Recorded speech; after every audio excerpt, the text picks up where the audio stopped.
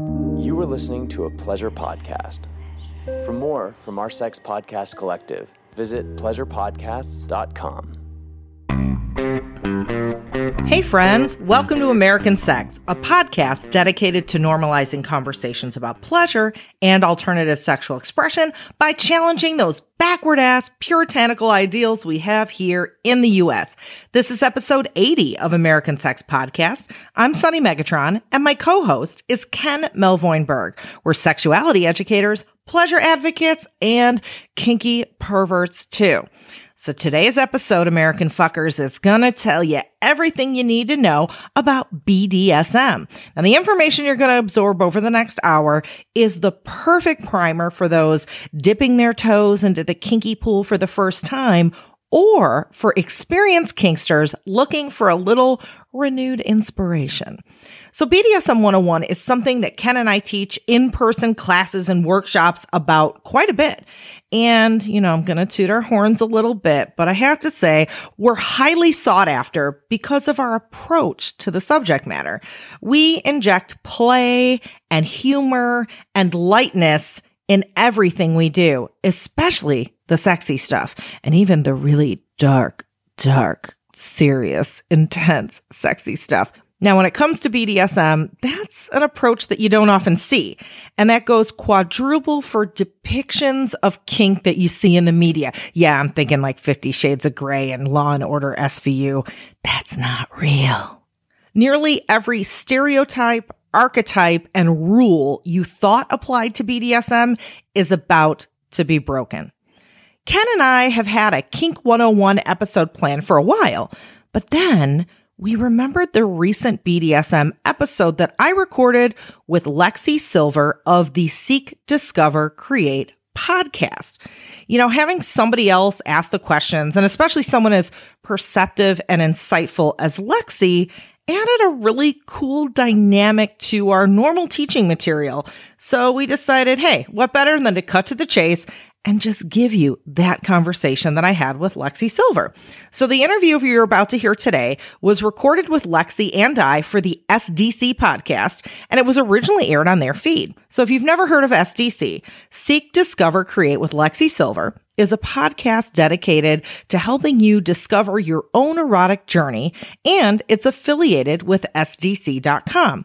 On the podcast, Lexi answers a huge range of important questions about sexuality, relationships, and health with expert guidance from leading health and sexuality professionals. You can catch new episodes of SDC Thursdays at 8 p.m. Eastern on the Sexy Lifestyle Network via Voice America, or you can download it whenever you want, wherever you listen to podcasts. Also, if you find that you're digging all of this kink talk and you kind of like the perspective that Ken and I have, in the show notes, I'm going to leave you links to a few other podcasts that we've done together in the past about BDSM. Specifically, we had an appearance on Dan Savage's Savage Lovecast, also Sex Out Loud with Tristan Taramino, the Sex with Emily podcast, and even way back to 2013 and 14, we recorded a couple of episodes with sex nerd Sandra on both clown sex, yes, I said clown sex, and golden showers.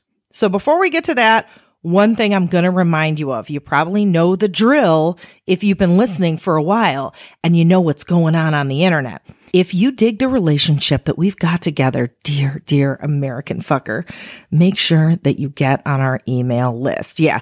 With the internet censorship crackdown on all things sex, you never know. One day you might pop onto Twitter or Instagram looking for what we have to say about our latest episode or the latest sex news, and we could be gone.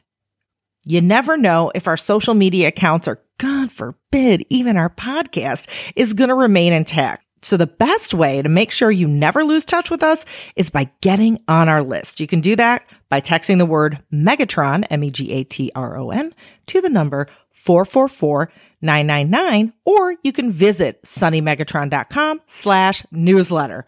Okay, you ready? Strap on in, or strap one on, or maybe get really kinky and strap two on for some DP action. I don't know where my brain's going. Anyway, here is everything you've ever needed to know about BDSM with me and Lexi Silver. So we have an extra kinky show for you today here on Seek, Discover, Create. Joining you is my special guest, Sunny Megatron, the host and executive producer of the Showtime original television series Sex with Sunny Megatron, and co-host and producer of American Sex Podcast, which you have to give a listen to after this. Sunny is a very prolific sex and relationship writer and sex toy expert. You've probably read her work featured in Cosmo, Playboy, Jezebel, BuzzFeed, CNN, Refinery29, Playgirl, and you've probably seen her videos on YouTube. She's also a 3-time nominee for XBiz Sexpert of the Year, and she's also been voted Kinkly Sex Blogging Superhero of 2017, which is quite an apt title, superhero, I like that. Yeah. She's also been named one of the 6 most savvy sexologists in North America, and we're going to see why during the next hour of this podcast.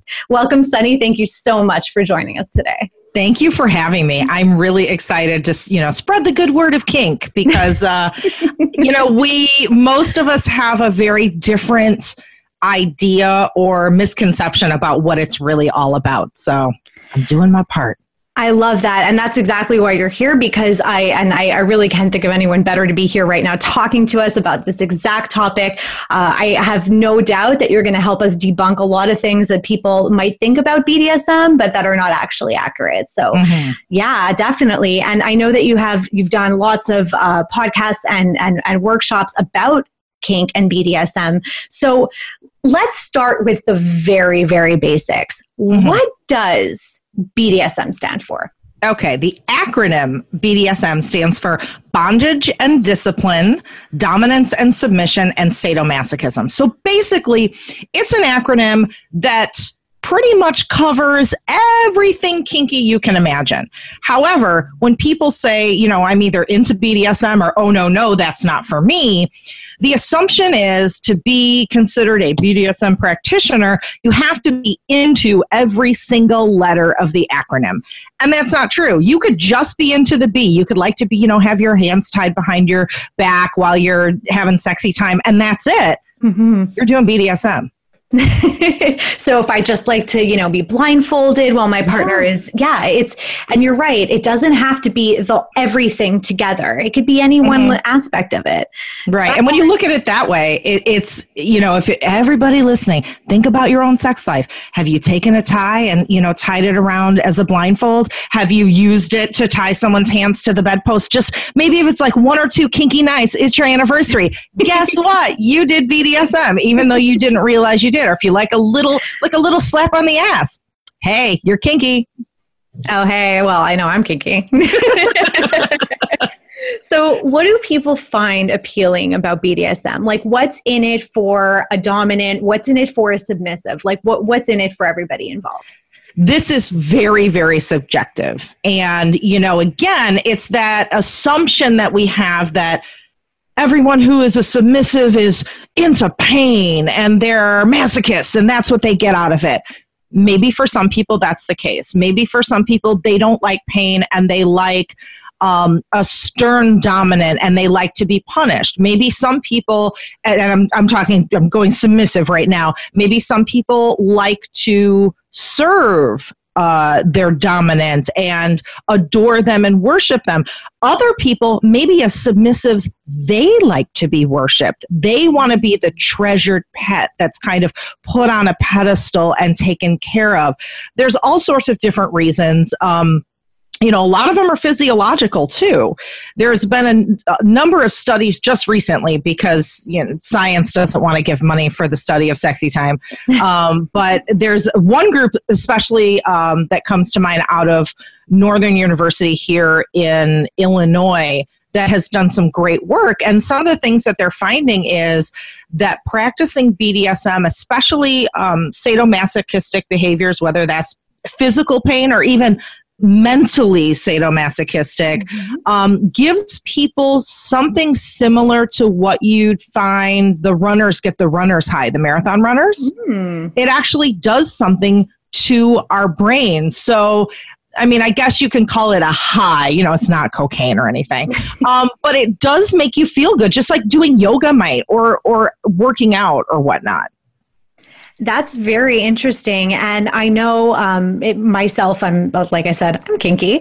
I've done various things in BDSM, and I know that it does come with that feeling that it can't really compare to anything else. And that's very interesting. And I want to cover that a little bit with you afterward about one of the benefits of BDSM is being that physiological, that mental reaction. That's a great thing. And obviously you want to get that from any kind of play that you do have with any partner that you have. Yeah. It is a very fun and unique feature of BDSM. Mm-hmm. So it's very subjective, like you said, and it really depends on the person, what you want to get out of it, and even your mood, because you might be like kind of in the mood, like one day you want to, like you said, you just want to be submissive to your dominant. Maybe you're a switch and you kind of, you play both sides. Right. So in a typical BDSM relationship, who's the one who's really in control? Who really, because it is kind of like that consensual power play, right? Mm-hmm. This is a trick question. I know. So, because if you talk to people that are, 101 level proficient in BDSM, they're going to tell you that the submissive holds all the power. And that's because before you do a scene, and this is stuff we don't see in 50 Shades of Grey, those are the things we don't see in the BDSM porns, there's lots of negotiation and conversations around consent that occur. However, yes, the submissive does make the parameters, the submissive does call the shots, they can call the safe word. However, it's everybody's responsibility to keep an eye on what's going on, to make sure that you're staying within the parameters. We walk a dangerous slope when we say it's all on the submissive. It's all their responsibility. Because let's say you're doing a heavy duty scene and you psychologically hit maybe a PTSD trigger, and suddenly you become non-communicative. And in your mind, you might want a safe word, but for whatever reason, you can't. It's your dominance responsibility to check in with you, to know if they know you well, to be like, my sub has a weird far off look in their eye that they usually don't have. I'm going to check in. Maybe they can't safe word. Maybe there's something else going on. So yes, if you're talking in simple terms, the submissive, calls the shots, but really it is everybody's responsibility. When you get into, BDSM theory and advanced concepts, which I know you're like, BDSM theory, what? Like, I just want to fuck. I don't want to, but really there is a lot of thinking that needs to go into it. A lot of people have heard BDSM, safe, sane, and consensual, SSC. It's the cornerstone of BDSM. And there are a lot of people that, when you really sit back and think about it, take issue with safe, sane, and consensual. Because, well, what is safe? I can walk out my door and a piano could drop on me. Really, nothing is safe. When you look at the word sane, well, that's real subjective too. How do you really define what's sane? Consensual, that's non-negotiable. We have to have that in any type of play. Absolutely. There's another replacement acronym that's called RAC. It stands for Risk Aware Consensual Kink. And this not only encompasses the fact that you might study up on every technique you're doing. Let's say you're flogging and you're spanking and you're using all this equipment and you take classes and you really learn and you've really negotiated with your submissive and you know exactly what you're doing. You're still taking a risk. There's always something that can go wrong, no matter how safe you've tried to be. So I like that definition of BDSM because it shows you, one, there's no guarantee that things are going to go smoothly across the board all the time. And two, there are many situations where it's not one partner's responsibility or the other's. It's shared responsibility. We're going to talk a lot more about that too, because I really want to talk about safety and consent and everything like that, and also how to get kinky for the first time. And you're going to guide us with that. I'm really happy that you're here to talk about this because there's so much there is a lot of theory, because you're right. It's not just about fucking. That's how we mess it up, is when we just go straight to the naked bodies and the hitting. Yeah. Yeah. No, you're absolutely right about that. We were talking a little bit about BDSM before, and like how it's something different. It's very subjective. It's different things to everybody. So it's, a lot of people, like you had said before, think BDSM has to be the whole range of activities related to that. So is it really like, let's just say, for, the argument's sake, is it all whips and chains and dark dungeons? No.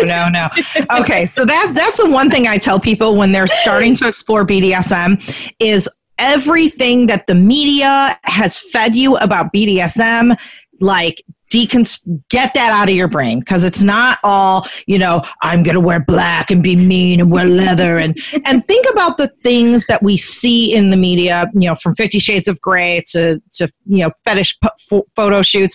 These people, it's usually submissive woman, dominant man, thin, conventionally attractive, white, leather clad, fancy clothes, very serious. And that's not how it is. BDSM can be absolutely anything you want it to be, as long as, yes, you do it in the framework of risk-aware consensual kink, or SSC, whatever acronym you want to use. You do your negotiation. I engage in something called clown play. I dress as a clown and do BDSM. That is as far from serious leather as you can get. So you can make it whatever you want. One of the things about BDSM, when you're reframing how you think about it, this is play. There's a sexuality educator that I absolutely adore named Midori. Her definition of BDSM is childhood play with adult privilege and much better toys. AKA cops and robbers with fucking. And that's what it is. If you look at BDSM as play first and foremost, and when I say play, I don't just mean like, oh, play. There is a whole neuroscience dedicated to studying the importance of play. And when we're studying BDSM, like I said, there's not a lot of science out there that actually studies BDSM. So we have to overlay other disciplines onto BDSM to go, oh, maybe this is what's going on. And we all know that play is important. Like when we're growing up, we play to try on different personalities and roles. Like little kittens chase their mom's tail because it teaches them how to, kill mice later. But we also play as adults. I'm a tabletop gamer. I play Dungeons and Dragons. Ooh. Some of you might do bowling. You might get together with your friends and play spades. You might do, LARPing, that, role play stuff. We play as adults, and it's important. And if you frame your BDSM as another form of play and mental recreation, that's an outlet for your creativity, that doesn't have boundaries, you don't have to fit that archetype of like serious leather. You can be whatever you want, just like when you were a kid playing on the playground, but now you're an adult and you can do fuck things. That's what BDSM is. So it's just about having a good time. And, and it's kind of, I guess you could also frame it as kind of an escape a little bit. Yes. Yeah. Absolutely. It's a mental vacation. It's escape. It helps people recharge. So when you look at it that way, it's like, oh, when you're first learning kink, if you look at it through that lens, it's like, you mean I don't have to be like Christian in the 50 Shades of Grey movie? Oh, hell no, please don't. Unless that's your kink, unless, playing that role is your kink, but do it consensually and don't be creepy and abusive. But that's a whole nother story.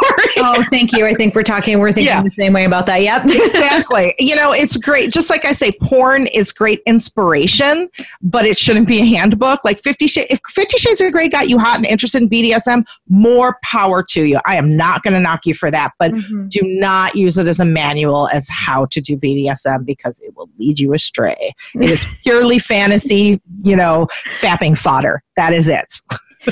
And thank you for saying that, because I know I've spoken to a lot of people who think it's kind of like that's how it is, and that's not, because like you had mentioned too, it is, can be considered as a kind of a model for an abusive type of relationship. It's not how it should be. And I like the way you're framing it as play and as kind of an escape and having a really good time, and just using your imagination. So that's a great way to put it, especially if you're talking to, your partner about trying something like that for the first time. If you've never engaged in kink before, or if that's just something that's of interest to you. I say kink and BDSM. I've been saying that interchangeably. Hope you don't mind. If and they pretty much are interchangeable. I mean, there's going to be some purists that are like, no, they're the same. Just potato, whatever. Exactly. So what's the best way? Like if I'm interested, let's say, in BDSM and my partner's never tried it before, what's a good way for me to kind of get them a little bit intrigued or interested or communicate that that's something that I might want?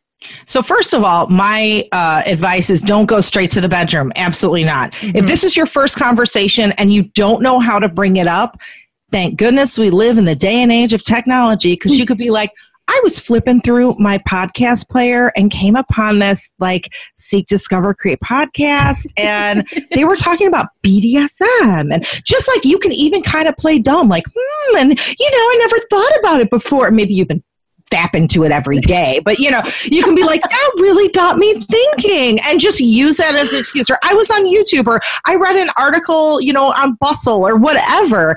BDSM is everywhere. So use that as your excuse to bring it up. And so then if your partner's like, let's talk some more about this, and you actually want to get to the point of, I want to try. You're not obligated to go, okay, I know I want to be the submissive, or I know you want to be there, or whatever. You don't know. It's okay not to know. You don't have to decide.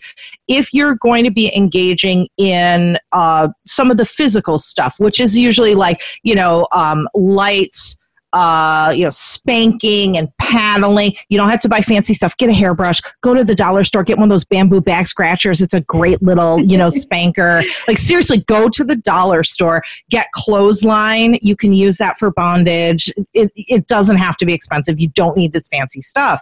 And then get together and do, kind of a exploration night where you're in your living room, you have a bowl of popcorn, you're wearing yoga pants. There is no obligation to be sexy whatsoever, and be like, try flogging me. Let's see how it feels. And just get used to the mechanics of it. Get used to hearing your partner, like, let's say you're you spank each other. Maybe you don't know who wants to be dominant. And even if you know you want to be dominant, you should know how it feels to be spanked. Yes. You should experience everything you're going to do to someone else. So play both roles, and then say like, okay, when I hit you that hard on a scale from 1 to 10, what does it feel? Oh, it's about a 3, which is like, oh, it kind of hurts, but okay, is that a good hurt to you? Do you like this type of pain or that type of pain? Or maybe you don't like the pain. Maybe, hey, let's try tying you up. What do you think of that? Let's get the saran wrap out and wrap it around your arms and do that stuff. Is just fun play without obligation to be sexy, without obligation to have sex. To just try it on for size. Because then what happens is, if the first time you do this is in the bedroom, you're trying to be sexy and you're fumbling with the saran wrap. It goes flying in the air. You flog yourself in the eye. But you're like, what am I hitting them too hard? I don't know. And then you get in your head like, am I doing the right thing? You've already played with it before. So you have all that stuff out of the way so you can get to being sexy when you do it the second time. You're right. And it takes the pressure off. Yeah. And you could just focus on the fun and what it actually feels like, and your interactions with your partner, and making it, by taking that pressure off and getting it out of the bedroom and putting the focus on really the moment, trying out different things, like using pervertibles like wooden spoons or spatulas or whatever. Clothespins. Yeah. Just making it all about the intimacy of that experience where you just get to enjoy each other. Yeah. Yeah, and fuck around a little bit. And it also brings about the playfulness and the laughter, which I think is really important. Because when you do BDSM, like it could be your kink that you're like, I really enjoy being very serious and yelling and da-da-da. But that's just one way of many you can be. And if you do, this like kind of playing around, I call it like, I do it with a bunch of people. I actually have classes where I call it circuit training in the dungeon, and we have like different stations set up, and we just like try all the things on each other and giggle and laugh and just to see. It gives you permission, to fuck up and not let it throw you. Like as a dominant, maybe I'm doing a scene where I have to be really serious, and I do end up swinging the flogger the wrong way, and I flog myself in the face. It happens. If I'm trying to be real serious, I'm going to be like, fuck, like I look like an idiot now. But if I know like I can break character with my submissive and go, oh my God, I can't believe I just did that, and crack a joke and then go back to jumping into character, it makes things so much easier and so much more fun to have that pressure off of you too. And having a good time and enjoying play and seeing BDSM as play is part of what it's all about. Yeah. So yeah, I love the way you're framing that. And that's a great way to start to experience BDSM together and for the first time, and just take the pressure off, just enjoy, have fun. Yeah. Yeah. And one last thing I have to stress is it's not all about the sex. Yes. Can I give you I'll give you my quick little analogy. Okay. BDSM is a roller coaster ride, and it's an emotional roller coaster ride. So as the dominant, it is your job. You're the engineer of this roller coaster, and your submissive is your rider. And before you design this roller coaster, you need to get together with them and be like, what do you like? Do you like dark tunnels? Do you like the flashing lights? Do you like the corkscrew turns? And they go, I like this, not that. So you get what they want. You get the specs. Then it's your job to go off and design that roller coaster. You don't tell them exactly what you're doing. Of course, you do all the things only that are specified, and you stay within their parameters. But you put those corkscrew turns and things together in a way where for them, it still feels like a surprise. So they've dictated everything they want to happen, but you've put it together in a way where it still feels spontaneous and exciting and even almost not negotiated, even though it very much is negotiated. So, and it's all mental. That's all mental. You could bring physical into it. Maybe your physical affects the mental. However, you don't have to have corporal punishment or pain. You don't even have to have sex in your BDSM. It's all about how the physical, in whichever way you choose to use it, may affect the mental, and also how you just have a mental power play with your partner. That's really what it's all about. That's a fantastic analogy. I think it's the best analogy I've ever heard about BDSM. Yay. Awesome. Thank you for sharing that. You're welcome. I really appreciate that. Oh, wow. Okay. Well, we're going to be back real soon. We're going to talk more about this amazing roller coaster of BDSM. And we're going to get on board. It's tax season. You might be jumping with joy at the prospect of getting a big, fat refund. Or if you have a home business, good chance you're sweating bullets. And that goes double for folks in the adult industry. Cam performers, phone sex operators, pro doms, clip creators, adult website owners, full-service sex workers, burlesque dancers, and even sex bloggers, coaches, and educators. I know the questions floating through your head. Can I write off pasties as a business expense? Wait, is my camming area considered a home office? I make feeder videos, so is the food I eat deductible? And if so, is it a business meal or office supplies? It's hard enough figuring all that out, right? Much less finding an accountant that won't, 1, clutch their pearls when you tell them what you do, and 2, knows sex work well enough to save you the most money. The folks at X Tax Pros specialize in adult industry clients. They know the ins and outs of sex work from Uncle Sam's perspective, and that's exactly what you need. And they don't just focus on sex work either. X Tax Pros really knows how to think outside the box to save you cash. So no matter what business you're in and no matter what state you're in, they've got your back.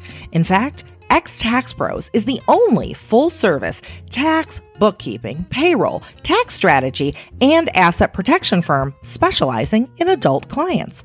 Head on over to xtaxpros.com or call 702-253-7499 and tell them Ken and Sunny sent you. Hey, psst, did you know American Sex Podcast has a Patreon page? Becoming a Patreon member is a great way to show your support for this podcast. It works kind of like, I don't know, funding for National Public Radio or how PBS works.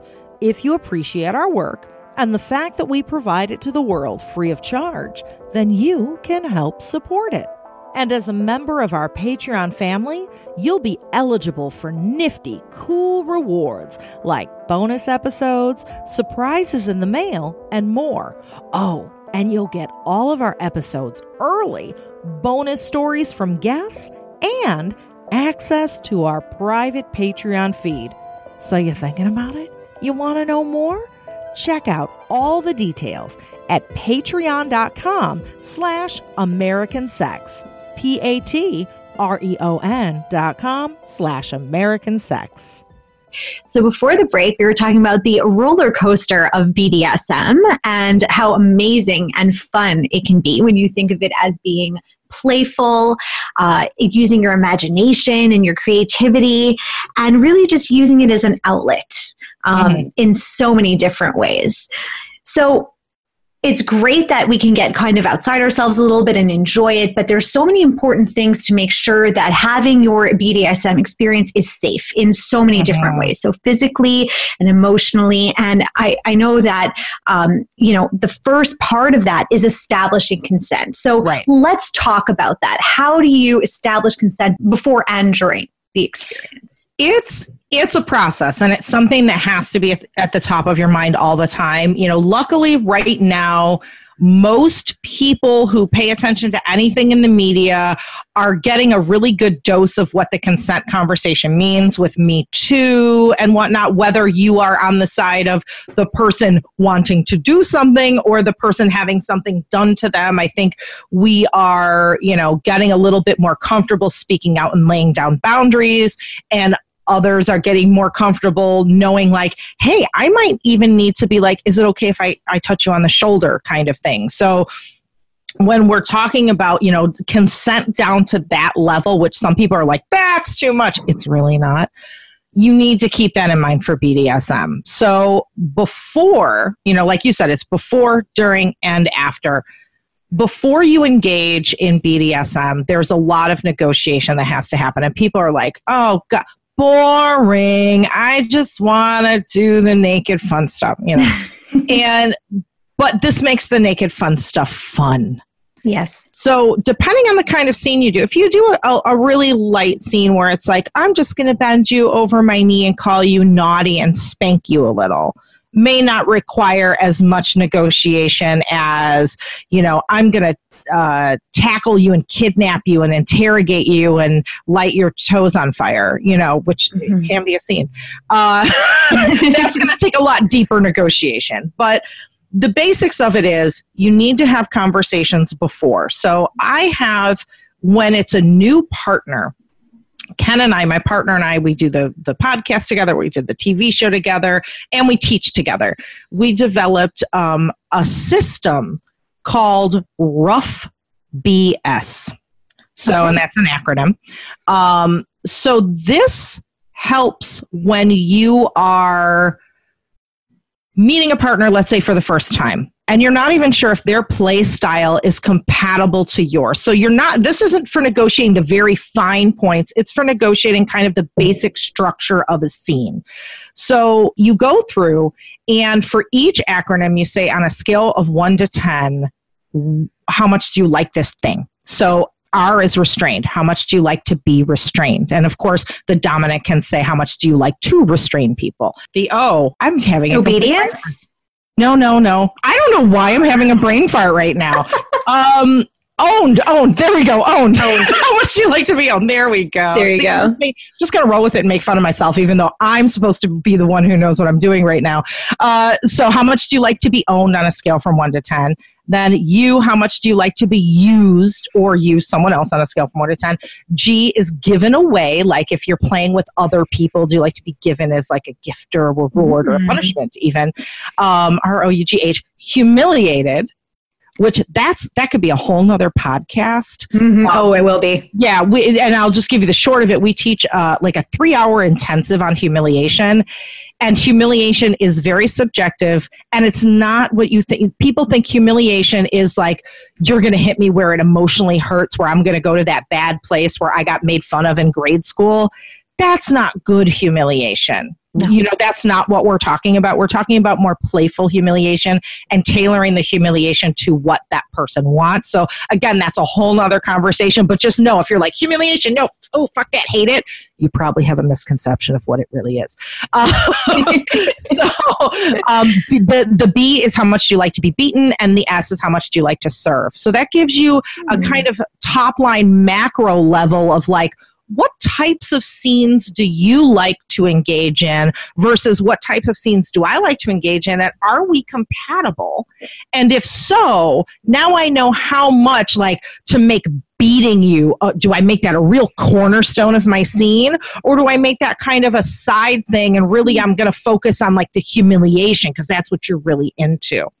So once you have that framework down, then you get into using a yes, no, maybe list. And I actually have our kinky yes, no, maybe list and this rough BS system on a PDF. And you can put the link in your show notes. It's, if I'm remembering correctly, it's bit.ly, bit.ly, BDSM, YNM.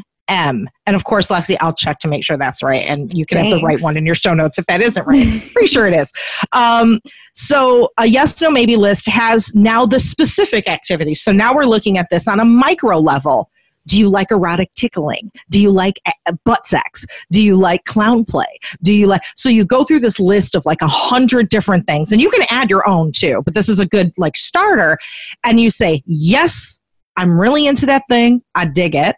No, that is a hard limit. Red, I'm never going to do it. And maybe like, I'm a little apprehensive, but maybe under the right circumstances, if we talk about it a little bit more, I might be willing to experiment with this. So you fill out your yes, no, maybe list, which is great to do even if you don't have a partner, because it helps you discover who you are as a sexual or kinky person. And then you match it up with your partners, and that's another negotiation tool where then you can take the conversation further. So with those two tools, that's a really good framework or foundation for your negotiation conversations. If it's a simple scene, maybe it's one conversation. If it's, I'm going to kidnap you and light you on fire, it may be a series of conversations over a number of days. And then once you negotiate something, it's not like, a contract with your lawyer. It's not set in stone. You can revoke your consent at any time. You could say like, hey, I want you to light my toes on fire. And then, the person can be holding the flame and be like, and you can be like, no, I am not feeling it now. And if you're the dominant, doesn't matter why. It doesn't matter, oh, come on, why not? But you said a no is a no. Yes. Same with the dominant. And people don't really think about the dominant when they think about negotiation. They say, well, the submissive calls all the shots. They make all the parameters, right? Well, yes and no, because the dominant also has to do what they're enjoying, right? Yes. So I'll give you an example. There's something called brat play, where the submissive is a brat. And you're like, oh, I know this. Like, I think, yeah.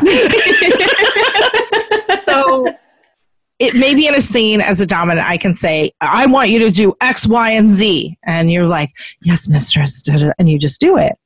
Or if you're a brat, you're like, make me. Make me do it. And it's that playful, like, we're going to fight it out kind of thing. Ultimately, I'm going to win, but you're going to, it's a part of our dynamic that you're doing that. That needs to be negotiated, because some dominants, they hate it. Mm-hmm. So, and a lot of submissives don't think about, like, I need to negotiate some of my actions with my dominant to make sure that that's okay too. So just keep that in mind when you're negotiating. And this is a really great way too, if you're kind of a little bit into BDSM, you're just starting to think about it, really exploring all of the different possibilities and things that you might want to do, and matching it up too with your partner to make sure that you guys are on the same page before you get started. So you're really having the maximum fun that you could possibly have together. Yeah, absolutely. And something that you said that I just want to reiterate, no matter what you say, it's not written in stone. If you're not okay with it, you feel uncomfortable for any reason throughout, you can revoke your consent at any time. No is no. And that's just how it is. And that is the most important thing to remember, that throughout, whatever scene it is that you're doing, if you don't feel safe, you don't feel comfortable, whatever the case, no is no. Yeah, absolutely. Absolutely. And, when it comes to safe words, most of us have heard, it's a random word that you call that stops the scene or whatever. Those are important. I'm not going to say they're not important. However, there's two things I want to say about safe words. Using a graduated safe word system is oftentimes better than just like banana means stop or whatever. So what I mean is red is stop the scene, red. Yellow is I'm almost at red, like back off a little, like don't go any more intense or I'm going to red. And green is like, oh, I like that. Keep like, this is great. I am in my zone. So it gives not only the negative feedback, but also the positive feedback as well. And also remember, and we touched on this, earlier, safe words, again, aren't written in stone. If someone is zoning out or triggered by a PTSD trigger or whatever, they might not be able to safe word. Maybe they can't remember their safe word and they're like, no. And it's not a game where it's like, you didn't say purple banana, so I'm going to keep, And there are some people that say that, they choose to play without safe words. And at first people are like, oh, that's horrible. But sometimes when people say they choose to play without safe words, it's because they don't need them, because when someone says no, they stop. Yeah. If someone says a little harder, they listen. So safe words are really important where you're doing, like, let's say that brat play, that contested play where you're like, no, stop it, it hurts. But really it doesn't. You want them to keep going and it's a role play. Then you need that safe word to know, is the no acting or is the no really a no? But if it's kind of a straight, kind of plain scene without that role play, you can just use no, stop, yes, more, to the left, to the right. And it's exactly, as long as there is a point in time where if you notice or your partner intimates to you that they don't want to continue, then it's over. Whatever it is that you're doing is over. So it doesn't really matter what it is that you're using to communicate that to your partner, as long as there is that point that that you can trust that your partner will stop or you will stop if you notice your partner is not comfortable. Mm-hmm. So we're going to get back into that. We're going to talk a little bit more about how to make sure your playtime can be as safe and fun as possible. A couple of other little fun tidbits about BDSM right after we get back. So don't go away. I'm Lexi Silva. You're listening to SDC Seek, Discover, Create. And I'm just going to remind you that if you are enjoying my show, if you are curious to learn more about sex, health, and relationships, or you just want to find new ways to spice up your sex life, check out SDC.com. You'll get unlimited access to videos, podcasts, and articles from sex and relationship experts like Sunny Megatron, Dr. Jess, Charlie and Ariane Williams, to name a few. And you'll find everything you need to discover your own erotic tribe and connect with them in our forums, communities, and social networks, and explore more at SDC events, parties, and travel destinations. With fresh and exciting content added all the time, you're going to have a ton of resources to start your exploration and continue along your path to self-discovery. Join over 3 million of our SDC members worldwide to seek, discover, and create with us today. Just don't forget, use your promo code 7070 to get 2 months of free access to SDC.com. That's 7070 to get 2 months free at SDC.com. We'll be right back with Seek, Discover, Create. Sexy is back, and we've got it going on all the time here on the Sexy Lifestyle Network.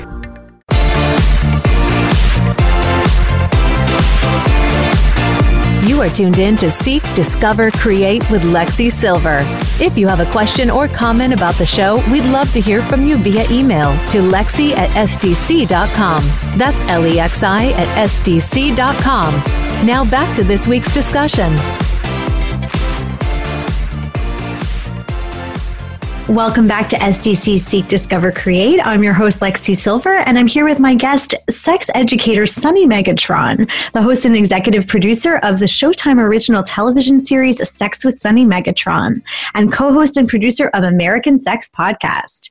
So we were just having a great conversation about keeping it safe and fun for everybody involved by making sure that you're setting boundaries, that you're matching up with the things that you want to do, both dominant and submissive. So Sunny just gave us an amazing negotiation tool called Rough BS, which stands for restraint, owned, used, given away, humiliated, beaten, and served. So giving you an idea and your partner an idea of the things that you are and are not comfortable doing. So we're going to give you a link to that later so you guys can take a look at that too on your own and use that in your own BDSM negotiations. But part of also the safety part and fun part of BDSM is making sure that everything is copacetic. So we know that playtime can be dangerous if you really don't know what you're doing. And what's a good way to make sure that people are being safe during play on, physical and emotional levels? Well, like I said before, there's no guarantee 100% that you are always going to be safe. The best you can do is do your due diligence to, know what you're doing technique-wise, negotiate like a badass, like do all the things right.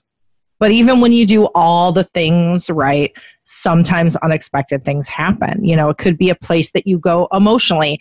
It could be an accident during the scene. There's all sorts of things that can happen. So I think being cognizant of that and knowing that if something goes wrong, that's now something that kicks you back, it kicks you out of the scene, it kicks you out of your, headspace of playing, and you're back into, not even negotiation, but more of the aftercare or the deconstructing or the, sometimes your aftercare is a, hey, let's figure out what went wrong conversation, because you can have in your head, this is going to be some magical scene and all this stuff is going to happen. And you can do everything like you planned. And you could end up being in a horrible headspace afterwards, like, how the hell did that happen? So just knowing that those things are possibilities and that you need to have a good rapport with your partner and you need to be able to keep those lines of communication open before, during, and after. And when I say after the scene, I don't mean the hour after. It could be weeks, days, weeks, months after a scene that you may need to process with your partner. That's a really good point. And because it is an emotional and psychological experience to go through pretty much any kind of sex, but especially BDSM, because you are kind of also exploring things in a different way than you would during regular sex. That is a great point that, it could take a longer time to process, and that's okay. Yeah. As long as you and your partner are willing and able to talk about what's going on and to work through it together. Mm-hmm. So let's talk a bit more though about aftercare, because this is like a really important, this is really a very important part. What does that consist of exactly? Again, that's something that's super subjective. If you listen to someone who gives you the basics, they may lead you to believe that aftercare is get a warm, fuzzy blanket, pat your submissive on the head and tell them, oh, you did good, and hug them. Maybe for some people, that's great aftercare. Maybe for other people, that will make everything worse. Aftercare there's a whole spectrum of aftercare, and it can look like anything. My husband, Ken, has a partner. Their aftercare isn't to be reassured, talked to. Their aftercare is to be objectified in the form of human furniture. They want to suddenly just be like an ottoman where the dominant rests their feet up on them and they just like zone out and they're in their head. And that's the kind of aftercare they want. So if you're an experienced player and you're used to this negotiation, you're used to the feelings that you have, because, all these things happen to your brain chemicals. We talked about like the runner's high and all these things that are happening in your body. And suddenly you have this like physiological chemical crash that happens. And you can feel really out of sorts and not predict how you're going to feel. If you've been through this before, talk to your partner like, yes, I need to be objectified. I don't want you to talk to me. I don't want you to cuddle me. That's not my thing. Or, yes, I need you to cuddle me for like a couple hours and make me some hot soup and check in with me. Call me every, 12 hours for the next week. If you're a new player and you don't know what your aftercare is, leave room for that. Be like, I don't know what I'm going to need. I don't even know if I'm going to be able to communicate it to you, because a lot of times you don't realize what aftercare you need until it's like 4 days later and you've come out of it and you're like, oh, that's why I felt so shitty. That's what I needed. And you might have to go through that hard time the first time to really figure out what suits you. So being aware that aftercare is important, it can be a very profound psychological process. There are some people that not only have mental symptoms, but have physical symptoms. They can be shaking. They could kind of feel like they have the flu because, again, all this stuff is happening inside their body. Mm-hmm. So to be cognizant of that, and to also be cognizant of the fact that there is no one way to do aftercare. There is no time limit on aftercare. I have a submissive that I play with that, he commonly gets like, either it's good or bad, and we can have a great scene, and he could just have a bad, the next day he's really depressed. But think about, like, if you were on this emotional high and you're kind of prone to depression and then suddenly you crash, that can throw you into a depressive episode. So know that, like, brains are complicated. Like, when we have bruises on our bodies, we can see them. Yes. And we know what to do. We can say, oh, I need an ice pack, or, oh, I need to rest a little. And not to. When you have bruises inside, mentally, you can't see them. And they don't act like how you would think they would act. As people, we're not very emotionally literate. Mm-hmm. We're not very mental health aware. We're very scared of what happens to us psychologically. So we have to have the wherewithal, the emotional intelligence, the whatever it is, the communication skills to actually go, a thing is happening. Let's think about it. Let's process it. Now let's communicate that to my partner. Then they can receive it and process it and try to do what's good for me. So aftercare isn't a pat on the head. It's a thing. It is a thing. So just be aware of that. And the more you're talking about this, and it is a very visceral and psychological experience to go through any BDSM scene, and it could bring up good things and bad things and a mix of things and things you didn't even expect, and it could last for a long time.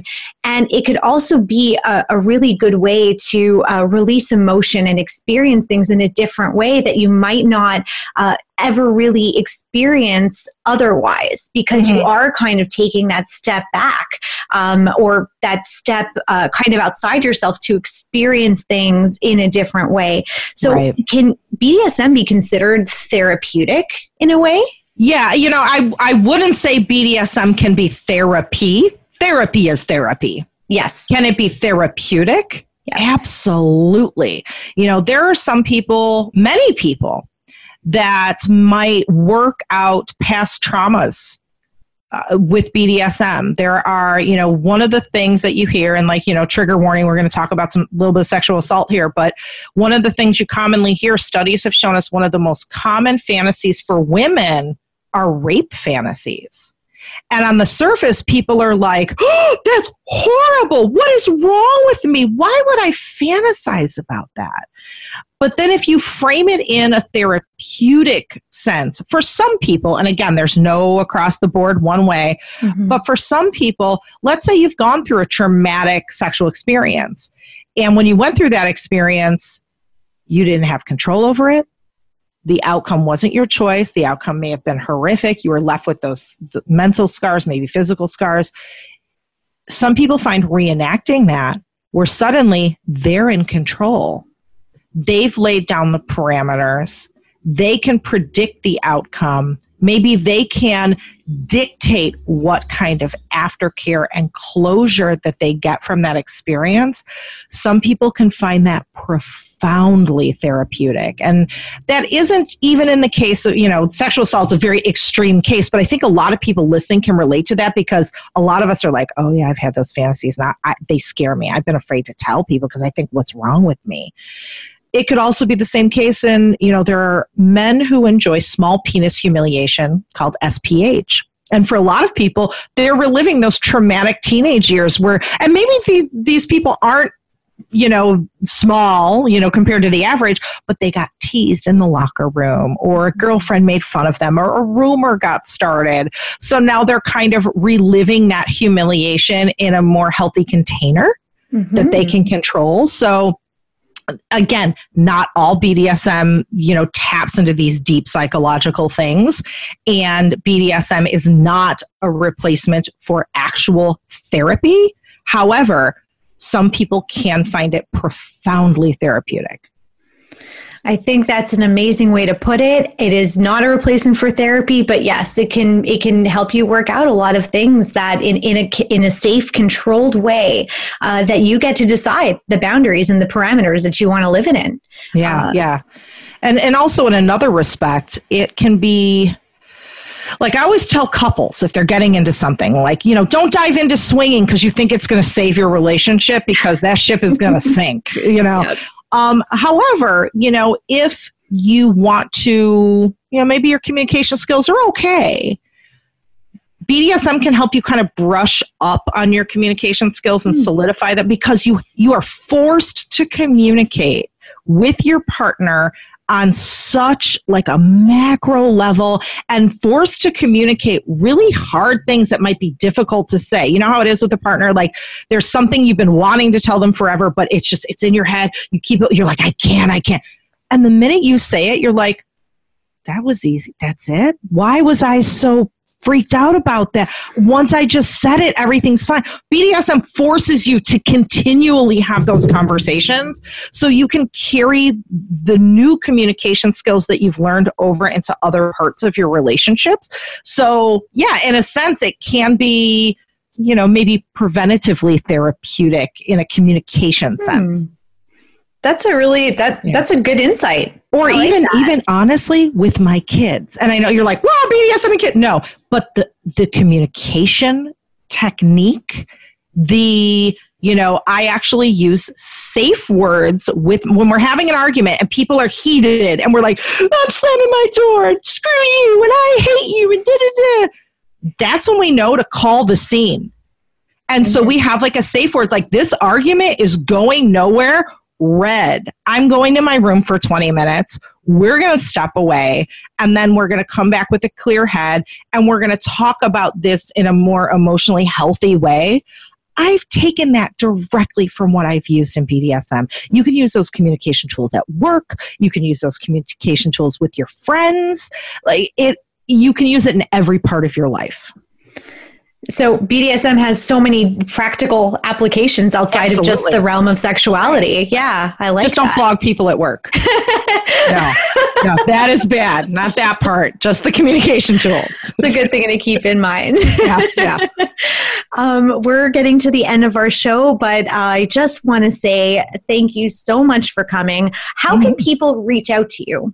Okay, so much to offer. You have so many great videos and everything. How can people find you? So the main hub is just sunnymegatron.com. You can find, links to my YouTube and my social media and my articles and whatnot, and the TV show as well, Sex with Sunny Megatron on Showtime.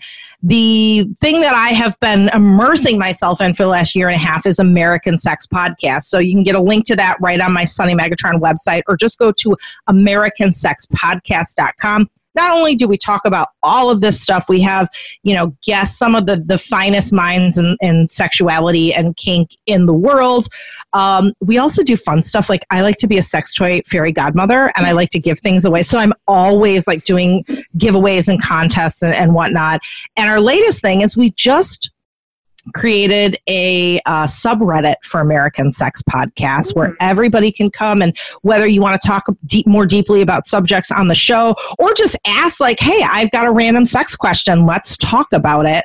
That's a subreddit that's just called American Sex Podcast on reddit.com. And that's amazing. I love your podcast. I love listening to you, and you have great guests on. It's fantastic. And and there's a whole bunch of them, guys. If you've never listened to Sunny's podcast, definitely give it a listen. Go back to the first episode. No, go back to like the 30th episode. 'Cause we're getting our feet wet the first few episodes. Still so much valuable content. I absolutely love it. Thank you so much. And thank you for all of this amazing insight into BDSM. We're going to definitely have you back on. We're going to get into some serious nitty gritty the next time. And thank you for having me. This has been fun. It was my pleasure. Don't forget to tune in on Thursdays at 5 p.m. Pacific Time, 8 p.m. Eastern Time on the Sexy Lifestyle Network for my next show. Don't forget, you can learn more about sex, health, and relationships as you seek yourself, discover together, and create moments at SDC.com. Thank you for joining me, Lexi Silver, on SDC Seek, Discover, Create. Until next time, stay lexual, people. Thanks for listening to American Sex. To keep up with Ken and I, well, first make sure you watch our TV show, Sex with Sunny Megatron, on Showtime. Then visit sunnymegatron.com. There you can learn more about us, read our blog, peruse our workshop calendar, or hire us. For what? Well, either for private coaching, or to book us to teach at your event or university, or as sex and relationship writers for your publication. Oh, and don't forget, we're on social media too. I'm the super social one, so you can find me as Sunny Megatron on Twitter, Facebook, Instagram, my YouTube channel, and a bunch of other places. But if you want to get me on Snapchat, you got to look for Sunny_Megatron, and you can follow Ken on Twitter at @SyChicken. That's PSYCHICKEN. Also, please support us by shopping with the affiliates and sponsors from our breaks. And if you contribute to our Patreon, we're going to love you forever. Well, we're going to love you forever anyway, but just go with it. Lastly, if you like this broadcast, tell people about it. Tweet it, Facebook status it, and rate it on iTunes and other platforms. Thanks, friends. We'll see you next week on American Sex.